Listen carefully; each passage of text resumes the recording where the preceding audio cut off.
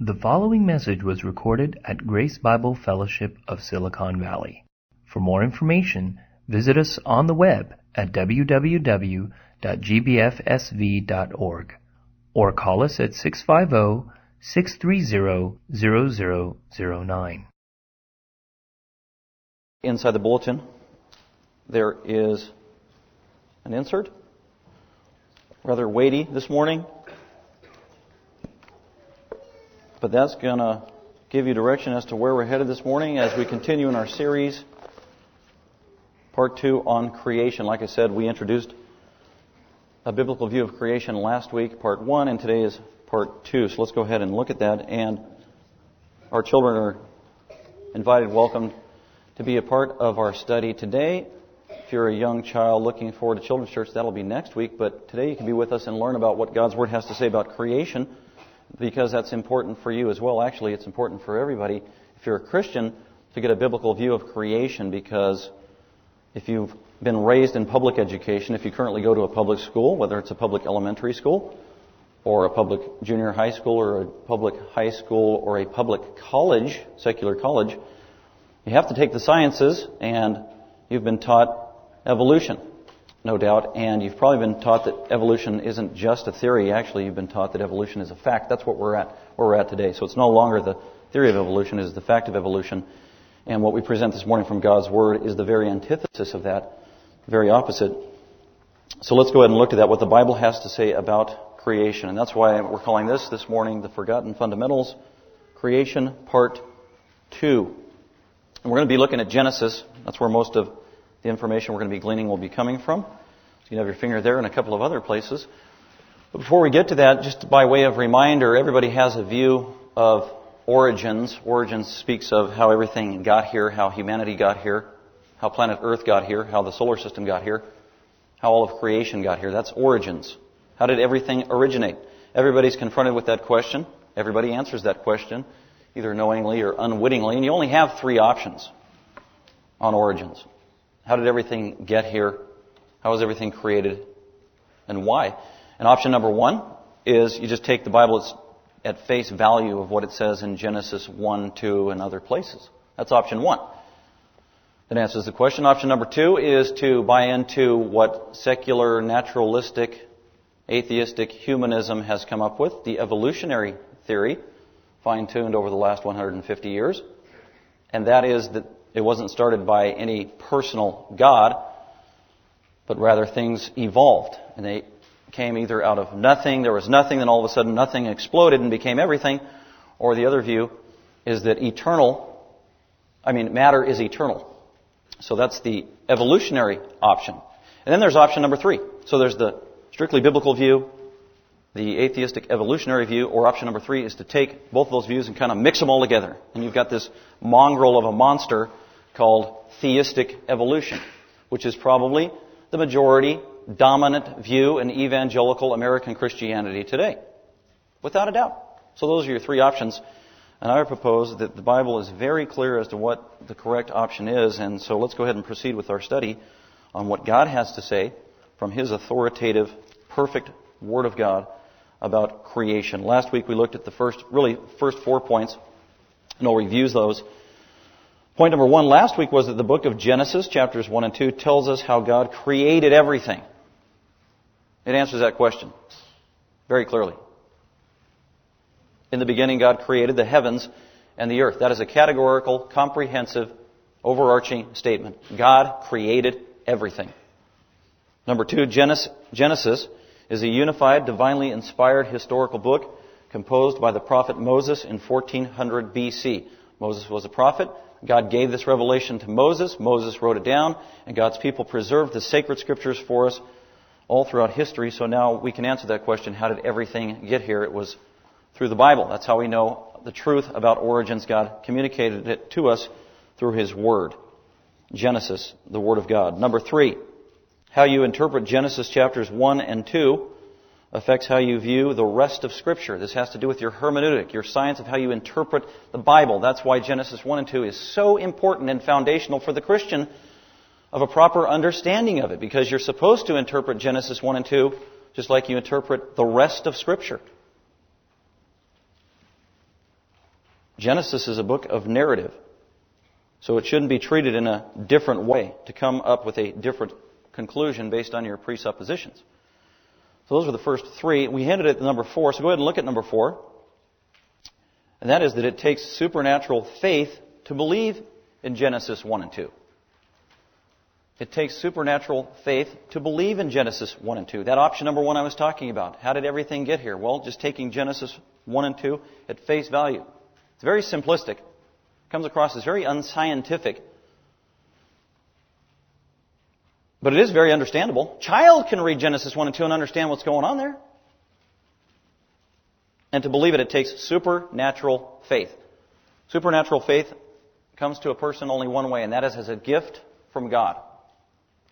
The ability to believe in the supernatural, the ability to believe in God at His Word, is a gift from God. Supernatural faith is a gift from God.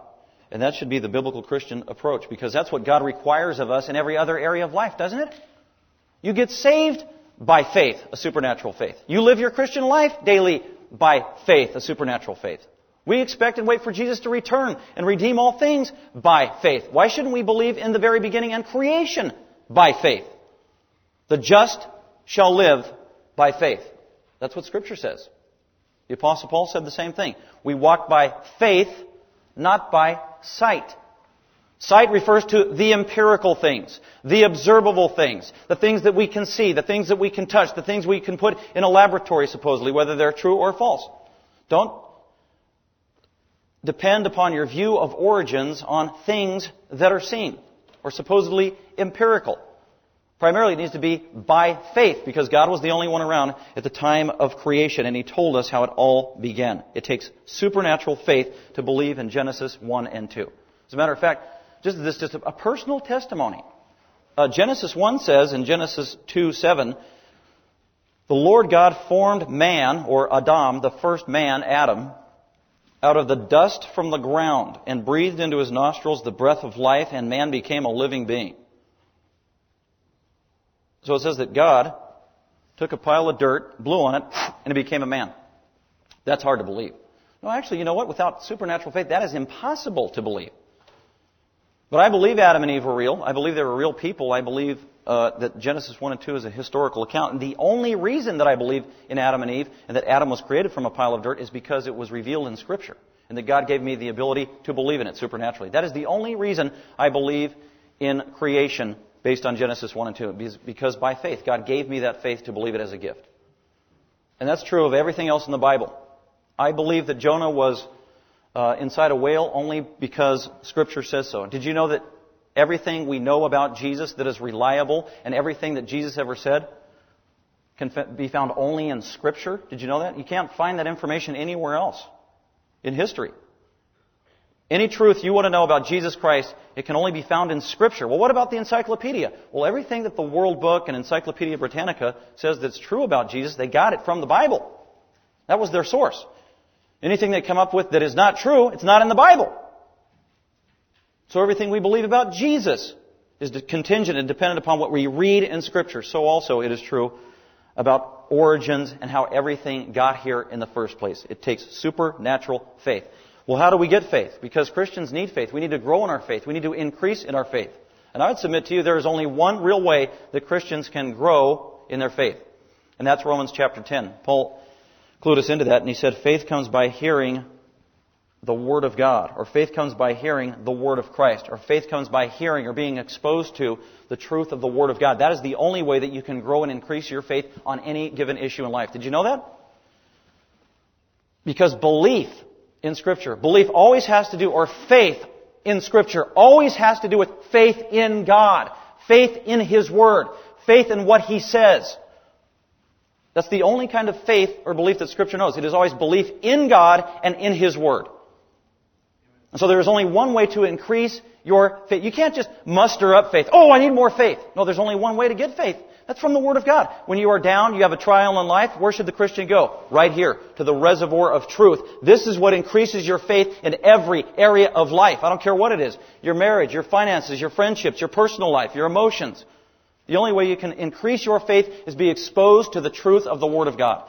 And the Holy Spirit uses that in the life of a believer to grow their faith, to mature their faith, to increase their faith. So it only comes from the Bible. And it takes supernatural faith to believe in this amazing, crazy story of what Genesis has to say about how everything came to be. It's a gift from God. So that's number 4. It takes supernatural faith to believe in Genesis 1 and 2. And if you're talking to somebody who is an unbeliever and they believe in evolution, and they're an atheist or an agnostic or whatever, and they don't believe in Genesis 1 through 3, you can argue with them until you are blue in the face, and you are not going to succeed, because what they need is they need their eyes opened with supernatural faith is what they need. It needs to be the work of the Holy Spirit. All we can do is plant seeds. Plant seeds at the truth of the Word of God, and the Holy Spirit works in conjunction with those seeds planted and softens their heart, and hopefully will unblind them from satanic blindness of 2 Corinthians 4, where it says Satan blinds unbelievers so that they cannot understand and believe Scripture. So we are seed planters. So don't spend 3 hours arguing with an evolutionist about the truth of creation. Just plant seeds and share the gospel. Let God do the rest. Number 5, God created everything out of nothing in the beginning of time. I want to emphasize the word beginning in this statement. God created everything out of nothing. Ex nihilo means out of nothing. God created everything out of nothing in the beginning of time. I want to emphasize the word beginning because the most popular theory of origins and creation in Christianity today in America is called the day-age theory. Writers like Hugh Ross, who is a Christian, has a website, written many books on this issue. Gleason Archer is another one that's written books on this issue. This is the dominant view in Christianity, the day-age theory. In other words, you look at Genesis 1 and it says God created everything in 6 days. You don't take those days literally. Those are metaphorical. And those days represent long periods of time, eons of time, even millions of years is what those days supposedly represent. They're not real days, they would tell us. That's the day-age theory. Hugh Ross says this, and I quote, "The 7th day of Genesis 1 and 2 represents a minimum of several thousand years." Point blank. He's a Christian. That's what he says.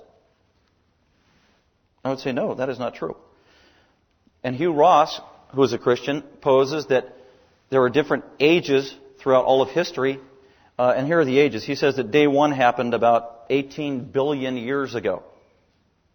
And then a lot of time transpired. And then about day 5 happened millions and millions of years ago. And then more millions of years transpired. And then finally God got to day 6. And there's been all kinds of death and animals and everything else. And then at day 6, billions of years after God started creating on day 6, he says that day 6 started about 60,000 years ago. And about 60,000 years ago, he created an Adam and an Eve. And so he interprets the days of Genesis not as real days, but as long eons and periods of time. And so in his scheme of things, God created Adam and Eve, not at the beginning of time, but after at least 15 to 18 billion years had transpired. Then God, at the very end, recently, 60,000 years ago, created the first man and woman, Adam and Eve. So he would say that Adam and Eve were not created in the first week at the same time as the sun and the moon and the stars and light and everything else that it tells us in Genesis 1. Well, there's a huge problem with that. God created everything out of nothing in the beginning of time. God created Adam and Eve at the beginning of time, not 15 billion years later after He created the sun, the moon, and the stars, and light. And all I want to do is refer to Jesus Himself, who is God, who is part of the Trinity. Jesus, who is the Creator, who was there at the time of creation and helped create all things. Do you think He would know about the origins of the universe since He was the one who brought it into existence? If you have your Bible, look at Mark chapter 10. An amazing statement that Jesus makes. He wasn't even talking about creation either. It's just kind of a side note in a conversation and a debate with the Jewish leaders of the day as He was out teaching publicly. And in Mark chapter 10, starting at verse 1, it says, "And rising up, Jesus went from there to the region of Judea and beyond the Jordan, and crowds gathered around Him. Again, and according to His custom, He once more began to teach them." So He's out publicly teaching. Verse 2, "And His critics confront Him, and some Pharisees came up to Him, testing Him." These are the Pharisees. They hated Jesus. They were trying to stump Him. Stump the chump. That was their goal. So they started asking Him questions to test Him, and they began to question Jesus whether it was lawful for a man to divorce a wife. And Jesus answered and said to them, what did Moses command you? See, Jesus assumed that Moses wrote Genesis, Exodus, Leviticus, Numbers, and Deuteronomy. He believed in Mosaic authorship because he knew it was true. What did Moses command you in the Torah, in the Pentateuch, in the first 5 books? Verse 4, and they said, notice Jesus goes to the authoritative source to answer a question. You have an ultimate question about life, where do you go? To the Bible. That's what Jesus did. It is written. What does Scripture say? Just do what the Bible says. So they quote from Scripture, but they take it out of context. They said, Moses permitted a man to write a certificate of divorce and send her away. Moses allowed us to have divorces. And they were putting a twist on it.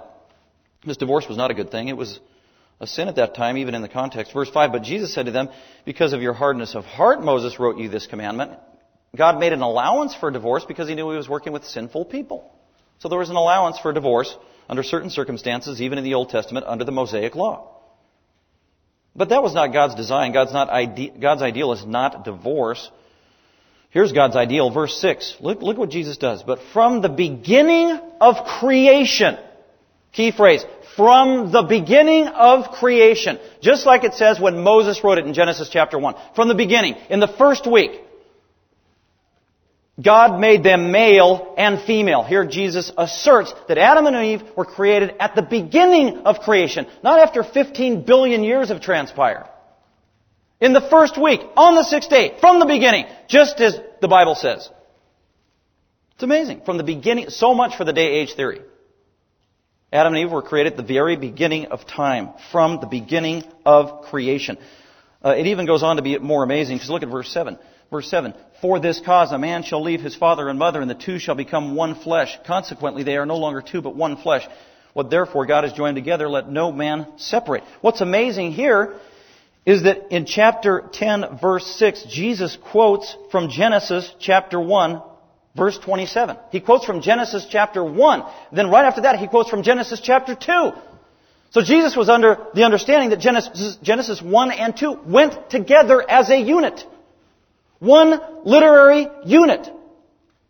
The reason that's so amazing is because more and more evangelical Christian scholars today say that Genesis 1 and 2 don't go together. They're separate. They were written at different times. They weren't even written by Moses. And you've got to understand them differently.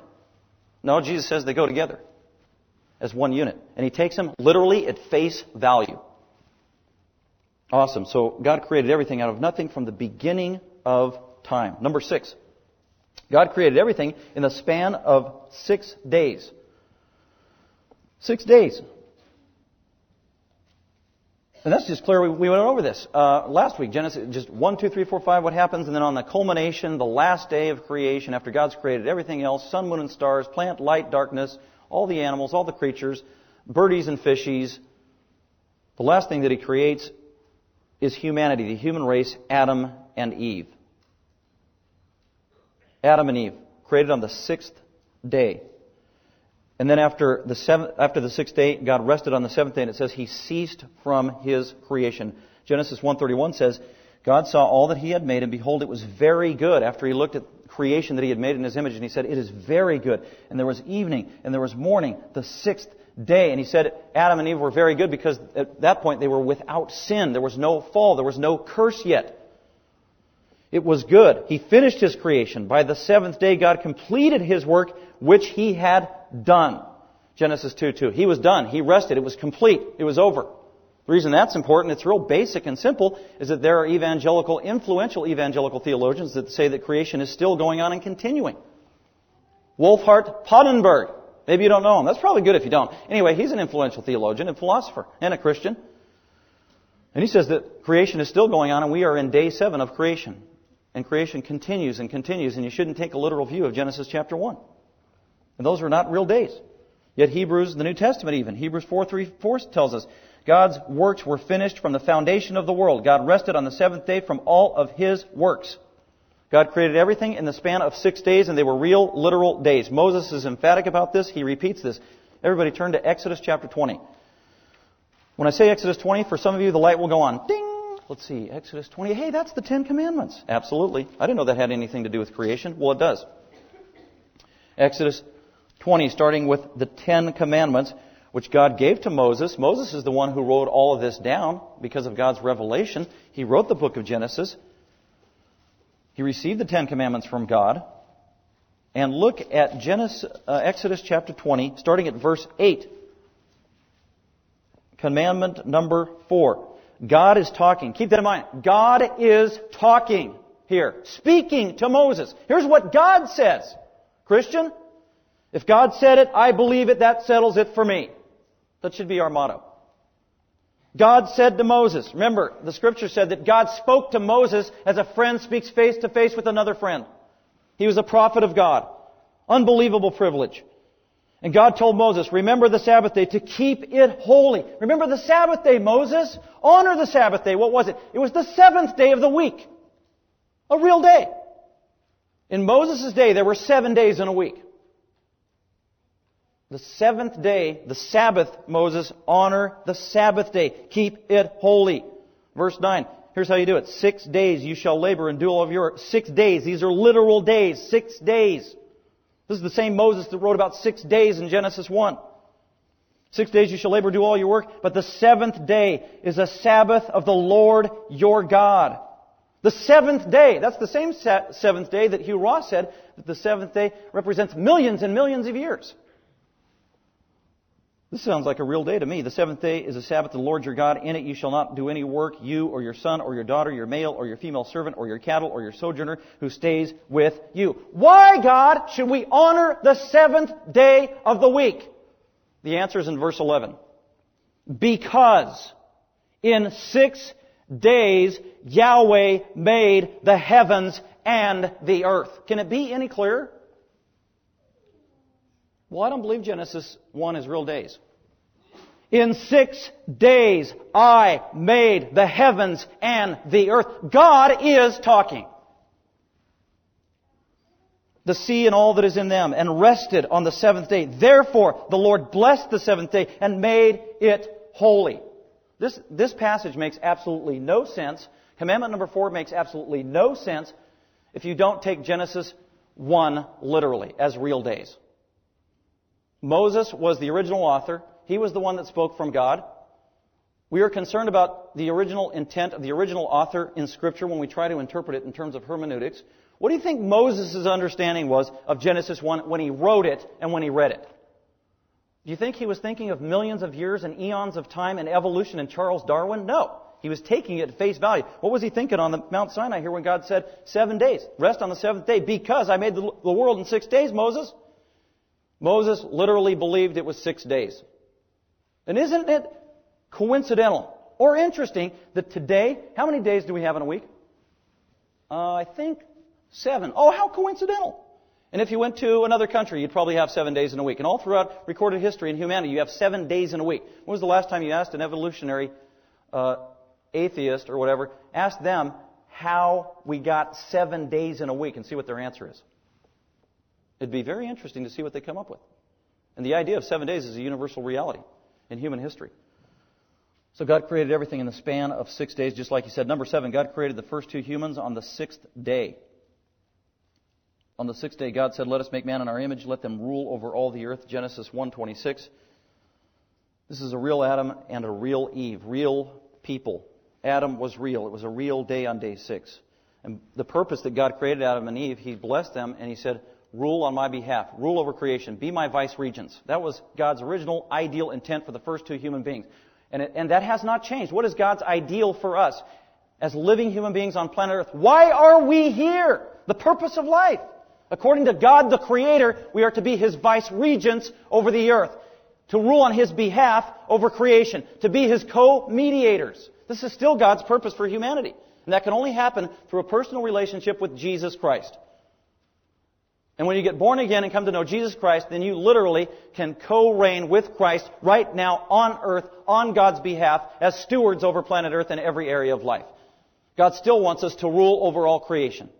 The physical realm and the spiritual realm. To be His vice regents. And this is going to culminate and be fulfilled even in the future, because in Revelation 2 and 3, where John gives all these promises to the Christian when they die. To him who overcomes, to him who overcomes, to him who overcomes. He says it 7 times to Christians. He who has an ear, let him hear what the Spirit says. To the churches, if you're a Christian. To the one who overcomes. Who's the one who overcomes? A Christian, according to 1 John 5. If you are a Christian, you are an overcomer. There's a promise for you, overcomer, in Revelation. And what is that? They are all future promises. These are things that you as a Christian, as an overcomer, are going to inherit in the next life, in the future. One of those is that we will reign with Christ and rule on the earth, fulfilling the mandate of Genesis 1:28 that was circumvented by sin and the curse. It's awesome. That is the purpose and the destiny of a redeemed humanity. And it will be fulfilled. But the precedent, and it's all based upon the fact that Adam and Eve were real, created on the sixth day. So God created the first two human beings, Adam and Eve, on the first day. Look at Genesis chapter 5 real quick. Some Christians over years and time have tried to take evolutionary theory and mix it with Genesis 1, and they come up with this hodgepodge that really is inconsistent with Scripture and doesn't make sense. And it's a joke in the scientific community as well. It just doesn't accomplish the purpose. But many of these people would say that, well, maybe Adam wasn't a real guy, he's metaphorical, and, well, okay, maybe he is real, but then there were millions of years between Adam and some of his descendants. And so that's how we can account for millions of years and accommodate the fossil record that the secular world wants to throw at us. So they want to find huge, massive gaps. And that's why Hugh Ross can say that Adam was around about 60,000, maybe 100,000 years ago. Because in the genealogies there are just massive, huge gaps of time. But look at Genesis chapter 5 real quick. Starting at verse 1. This is the book of the generations of Adam. In the day when God created man, He made him in the likeness of God. He created them male and female. God blessed them, named them man in the day when they were created.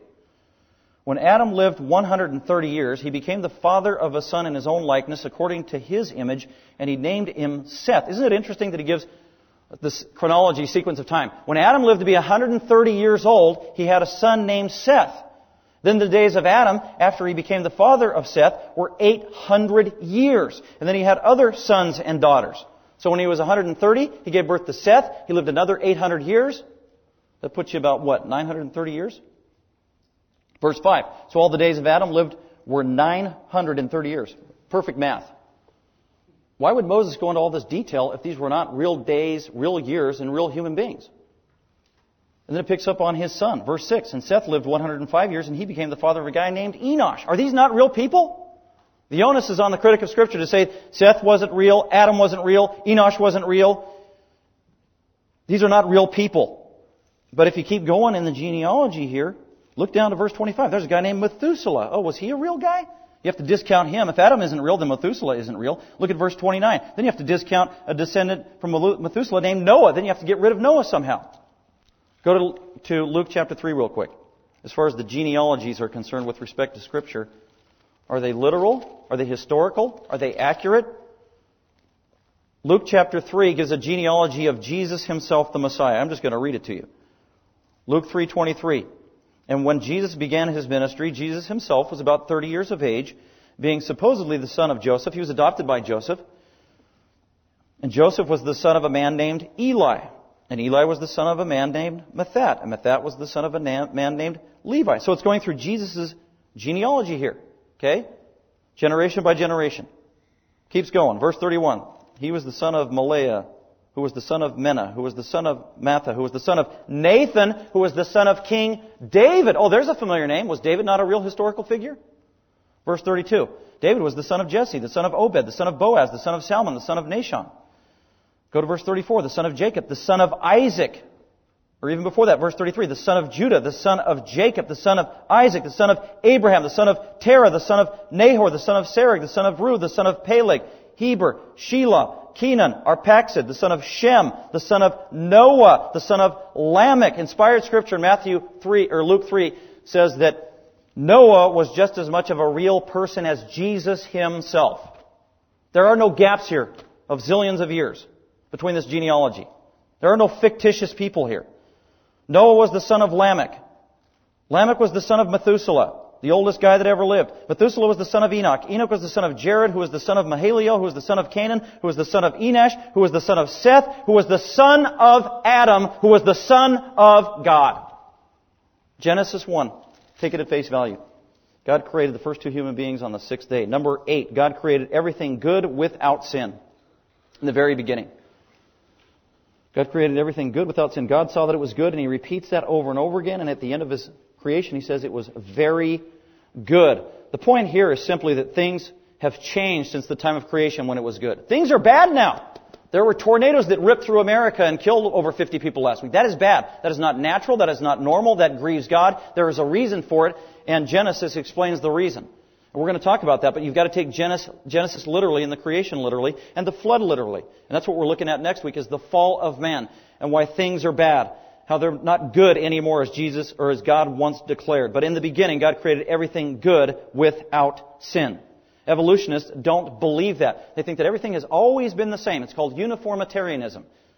Everything's always been the same. We would say, no, not everything has always been the same. Something drastic and terrible happened in history. It was sin, it was the flood. And it accounts for a lot of things. God created everything good without sin. Number 9, Genesis 1 and 2 does not conflict with true science. That's what we're going to hear. Well, you're a Christian, you believe the Bible, so you believe, you come to origins with faith, but we scientists, we come with science. We come with objective truth and data, but you come with faith. And they pit faith against true science, which is a false dichotomy. They are not mutually exclusive. It's not faith versus true science. Not at all. You can hold to Genesis chapter 1 and 2 literally and be the best of a scientist. Here's some examples. I would just pose to you that Genesis 1 and 2, they do not conflict with science at all. As a matter of fact, they confirm true science. Here's some scientific thoughts to keep in mind. First of all, who is the greatest scientific mind that ever existed in the history of the world? That is God Almighty. The most systematic mind, the most orderly mind, the most detailed mind that there ever was is God Himself, the Creator. How's that for scientific? You think you're an engineer? God is the ultimate engineer. How about Sir Isaac Newton, 1681? He was an English physicist, mathematician, astronomer, natural philosopher, and member of the prestigious Royal Society in England. He's considered by many the greatest scientist in the history of the world. He is. In 2005, the Royal Society took a poll of most influential scientists in the history of the world. Isaac Newton beat out Albert Einstein. Did you know that Isaac Newton wrote more on religion than he did science? He did. He was a Bible scholar.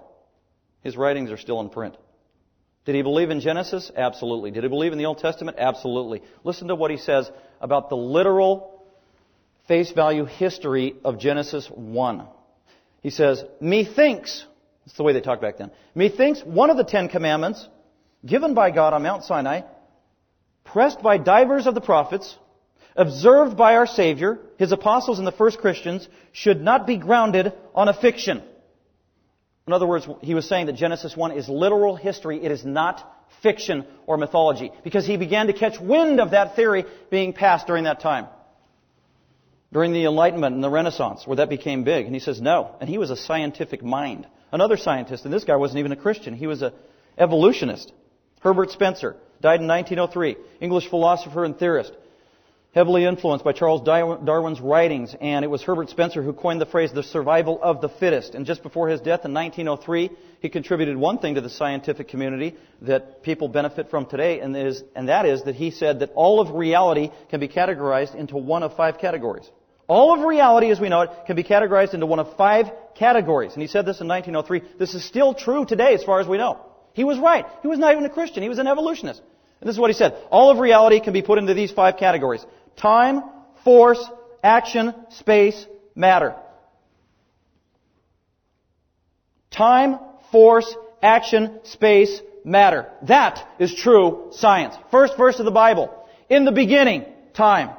God, force. Created, action. Heavens, space, and the earth, matter. Unbelievable.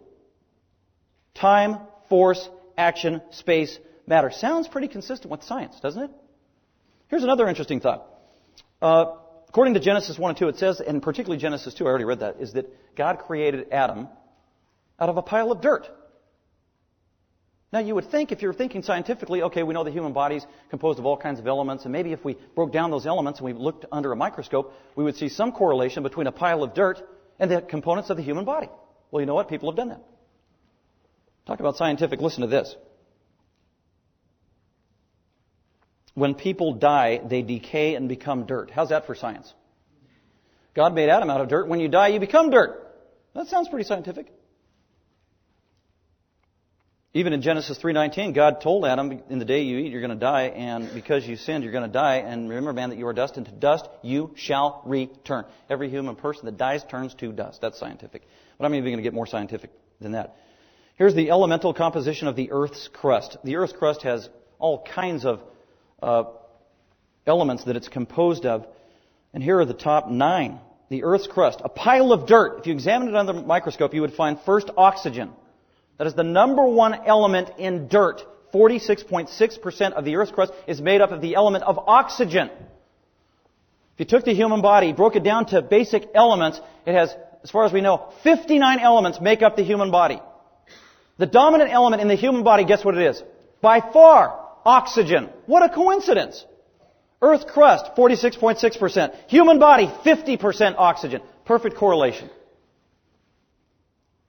Top 9 elements in the Earth's crust. Oxygen, 46%. Silicon, 27%. Aluminum, iron, calcium, sodium, potassium, magnesium, and many others. Those first 9 that I read, the first 9 elements I just read that are in the Earth's crust, all 9 of those are in the human body.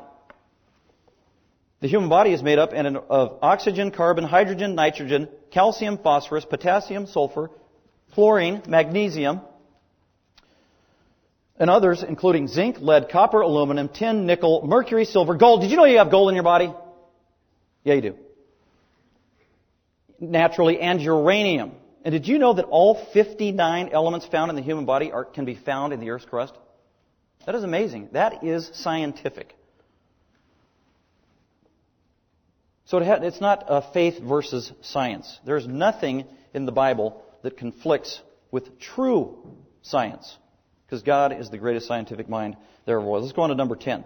Genesis 1 and 2 is not subject to worldly scientism. And what I put by scientism is not true science, but it's scientists who don't believe in Scripture, who don't believe in God, who have presuppositions that they have to believe in. So if you have an atheist, his presupposition is God doesn't exist. Therefore, God and the Bible can't account for how things came to be. Therefore, I've got to adjust my science. And it becomes jaded, and it's not objective, it is not empirical, it is not true science. Really what it is a religious belief. Evolution is a passionate religious belief and commitment for the most part. So it is a faith. So it's Christian faith versus non-Christian faith. That's what we're dealing with. We stand at the same place as the evolutionists. We were not around at the time of creation, and it is a matter of faith of how everything began. The person that believes in the Bible says, by faith I believe it's how Genesis said. The evolutionist who's an atheist says, by faith I believe it is through the science that I have come up with through time and my own mind and human wisdom. The Bible says no. We are not subject to worldly scientism or worldly science. Listen to 1 Timothy 6:20 and 21. Guard what has been entrusted to you, Christian, avoiding worldly and empty chatter and the opposing arguments of what is falsely called knowledge. That's what we have today. It's rampant in the world and in our schools. That evolution is true, it is science, it is fact. Scripture calls it falsely called knowledge, which some have professed and have thus gone astray from the faith. Great warning today about evolution in the church. That's number 10. Let's go on to number 11. Believing Genesis 1 and 2 puts you in the super minority in the church. If you believe in a literal Genesis 1 through 3, 1 through 11. You're not just a minority in the world. You are a minority today in the church. I've seen this. You can hardly find a commentary on Genesis that takes Genesis 1 through 3 literally in this day and age. But that's okay. Being in the minority sometimes is good. It's not about being in the majority. It's about following truth, isn't it? And truth is many times in the minority. 1 John 4:1. Do not believe every spirit, but test the spirits. Don't just go with the flow. Cater to peer pressure. But examine everything carefully. Hold fast to that which is good. Reject that which is evil. 1 Thessalonians 5:21 tells us. 2 Corinthians 10:5 and 6. Destroy speculations and every lofty thing raised up against the knowledge of God, taking every thought captive to the obedience of Christ, even when it comes to origins. It's a command. Matthew 5:11. Blessed are you when men cast insults at you and say all kinds of evil against you falsely on account of me. If your children go to a public school, they're going to be maligned and mocked if they believe in evolution. If they deny evolution, if they believe in a literal earth a literal creation of the earth, they're going to be mocked. Jesus said, blessed are you if you believe Scripture. So it will put you in the minority. That's okay. Jesus said, if you're going to be a Christian, you will be in the minority. You will always be swimming upstream. Number 12, God does miracles and is infinite, eternal, and omnipotent. Some things just can't be explained by science, can they? Like Adam being created into a human being from a pile of dirt. What is that? That's a miracle. And the God of the Bible does miracles. He is the Creator. He has the ability to do that. That's the God I believe in. That's the God I know. The same God that raised Jesus from the dead. The same God that put the Holy Spirit in my heart. Again, it comes down to faith. God does miracles and is infinite, eternal, and omnipotent. I quote there from Job 38. At the end of the book of Job, God finally talks to Job and sets him straight and his friends on all their fuzzy and wrong thinking. And he addresses Job as the Creator. And he asks Job a whole bunch of questions. A lot of them have to do with the fact that Job wasn't around when God created the world. And listen to what the Lord said to Job. The Lord, or Yahweh, answered Job, Job, where were you when I laid the foundation of the earth? There it is. Where were you when I created everything? Implication, you weren't around, you don't know, you're dependent upon me for that information. And we could say that to an evolutionist who says the world is 18 billion years old. Just ask him, where were you when the foundation of the world was laid and created by Almighty God? You were not there. That is not science. That is not objective. That is your opinion. That is a presupposition. That is a faith commitment. That is religion. Where were you when I laid the foundation of the earth? And then Job answered the Lord and said, I am insignificant. What a great answer. What can I reply to you, O God? I lay my hand on my mouth. Job said, you know what? I just need to shut up when I am in front of the great Creator. I am insignificant. God does miracles. Job understood that. Number 13, Genesis 1 and 2 is the only God-given account of how things began. He is the only eyewitness. He's the one that did it. And the only information we have from God is Genesis 1 and 2. And if we can't believe it and take it at face value, why believe anything else God has given us in Scripture? Why? I already referred to this, but Moses took Genesis 1 and 2 literally. The community of Israel took the book of Genesis literally. That was how they understood it. The Apostle Paul took Genesis 1 and 2 literally. He believed Adam was a real guy. He believed the creation account just the way it was given. In Romans chapter 5, verse 12, Paul tells us that Christ is the second Adam. He came to solve the problem of the first Adam. And he quotes and he refers to Adam, that it was through the disobedience of Adam, the first man, according to Genesis, that sin entered the world. That's why creation is important and origins is important, because it's the foundation of soteriology and salvation and the work of Christ and the veracity of Scripture. So Paul took the Genesis account literally. Jesus took Genesis 1 and 2 literally. We already read that in Mark 10:6, where he quoted Genesis 1:27, coupled it with Genesis 2:24 and other passages as one unit, as the authoritative Word of God given by the hand of Moses. Jesus' understanding of Genesis 1 and 2 was that it was literal. If Jesus said it, I believe it. That settles it for me. And also the Church of Jesus Christ, as well as all of Old Testament Israel, the Church took Genesis 1 and 2 literally up until the 1850s. This is a novel thing to deny and reject creation as given in Genesis 1 and 2. In 1850, some believers got influenced by the world and started compromising and accommodating secular theory into their views of origins and messed everything up. And now it's run amok and is rampant in the evangelical world today. It's a shame. Number 14, there's no reason to reject Genesis 1 and 2 based on the grammar, syntax, language, context, or theology of the Bible. They have to do it some other way. And the way they do it is with philosophy, human wisdom, human rationale, human argumentation. That's why when you try to take somebody to Scripture, they don't want to stay. They are uncomfortable in the text of Genesis 1 and 2. They want to get out of that. But you got to look at this. But how did light get here? That's 15 billion light years away. And what about the fossil record? Now let's stay in Scripture and see what God said.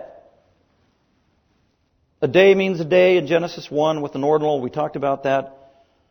Nothing about the syntax, the grammar, the language, or the context, or the theology that would discount Scripture as we read it. And yet today, unfortunately, in the Christian world, what reigns supreme are compromised literary attacks from the Christian world of hermeneutical butchery in a futile attempt to reconcile the Bible with secular, naturalistic, atheistic, humanistic, evolutionary presuppositions about origins when they look at Scripture and Genesis. And I counted 21 alternative Christian views of how to really and accurately understand Genesis 1 and 2 and not take it literally.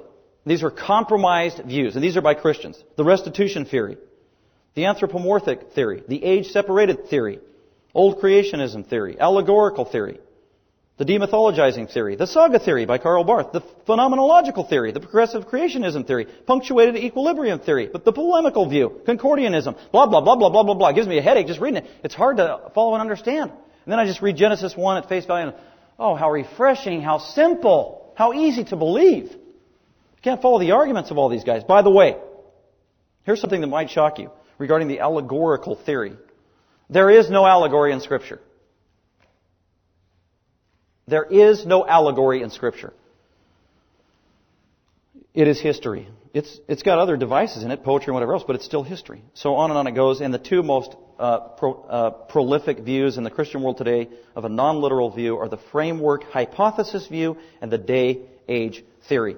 But they have nothing to do with the text itself, the grammar, the syntax, the language, the context, or theology of Genesis. It's all philosophy. Number 15. In light of everything that we said, because God is Creator, He can also be our Savior and Judge. That's the argument in Isaiah 43. God is talking in Isaiah 43 for many chapters, and that's how He starts out. He starts out by reminding Israel that He is the Creator. He is the one who brought them into existence. Isaiah 43 verse 1. Thus says Yahweh, your Creator, He who formed you. There is no Savior besides me. I am the Lord, your Holy One, the Creator, your King. The King is the Judge. I am your Savior, and it all goes back and based on the fact that He is the Creator and did it just as He said, just as He revealed in Genesis 1 through 3. He can be our Judge and our Savior because He is the Creator. Romans 3:4. Let God be found true, though every man be found a liar. Or we could say it this way. Let God's Word be found true, though every man be found a liar. Deuteronomy 4:2. You shall not add to the Word which I am commanding you, nor take away from it. Proverbs 35 and 6. Every word of God is flawless. It can be trusted. You can put your faith in it. Do not add to His words. You know, there were 21 Christianized theories of Genesis 1 and 2. That's adding to Scripture. That is not in the Bible. Proverbs 35 and 6. Do not add to God's words, lest He reprove you and you be found a liar. So let's be faithful to God by being faithful to His Word. He is true. Human wisdom is a lie. And bottom line, it comes down to faith, doesn't it? It comes down to faith in His Word. Beautiful, simplistic faith. As Jesus said, faith like a child. Like I said, I've read Genesis to my children. It's fun to read it to young kids because they believe it. They think it is exciting. They take it at face value. That's why Jesus said, if you want to enter the kingdom of God, you've got to be like one of these children who just has this beautiful, simplistic faith, taking God at His Word. So that is creation. And next week we're going to go ahead and look at what happened right after that messed everything up, and that is the fall, and we'll look to God's Word at that time. So let's go ahead and commit our time to the Lord, thanking Him for our time together. Father, we do thank You for gathering the saints together in the local church, the body of Christ. Thank You for Grace Bible Fellowship. Thank You that we could worship You, encourage one another, meet new people, and then open Your Word and have Your Holy Spirit teach us about You, about Your truth. God, continue to be our teacher. We can have stubborn hearts. We can be short-sighted. I know I can. And God, we just pray that Your Holy Spirit keeps softening our hearts, opening our eyes, so we can understand Your truth, and more importantly, apply it to our life so that we might please You in all things. And we do want to please You as Creator, as Savior, and Judge. And to You be the glory, we pray in Christ's name. Amen. The message you've just heard was recorded at Grace Bible Fellowship of Silicon Valley. For more information, visit us on the web at www.gbfsv.org or call us at 650-630-0009.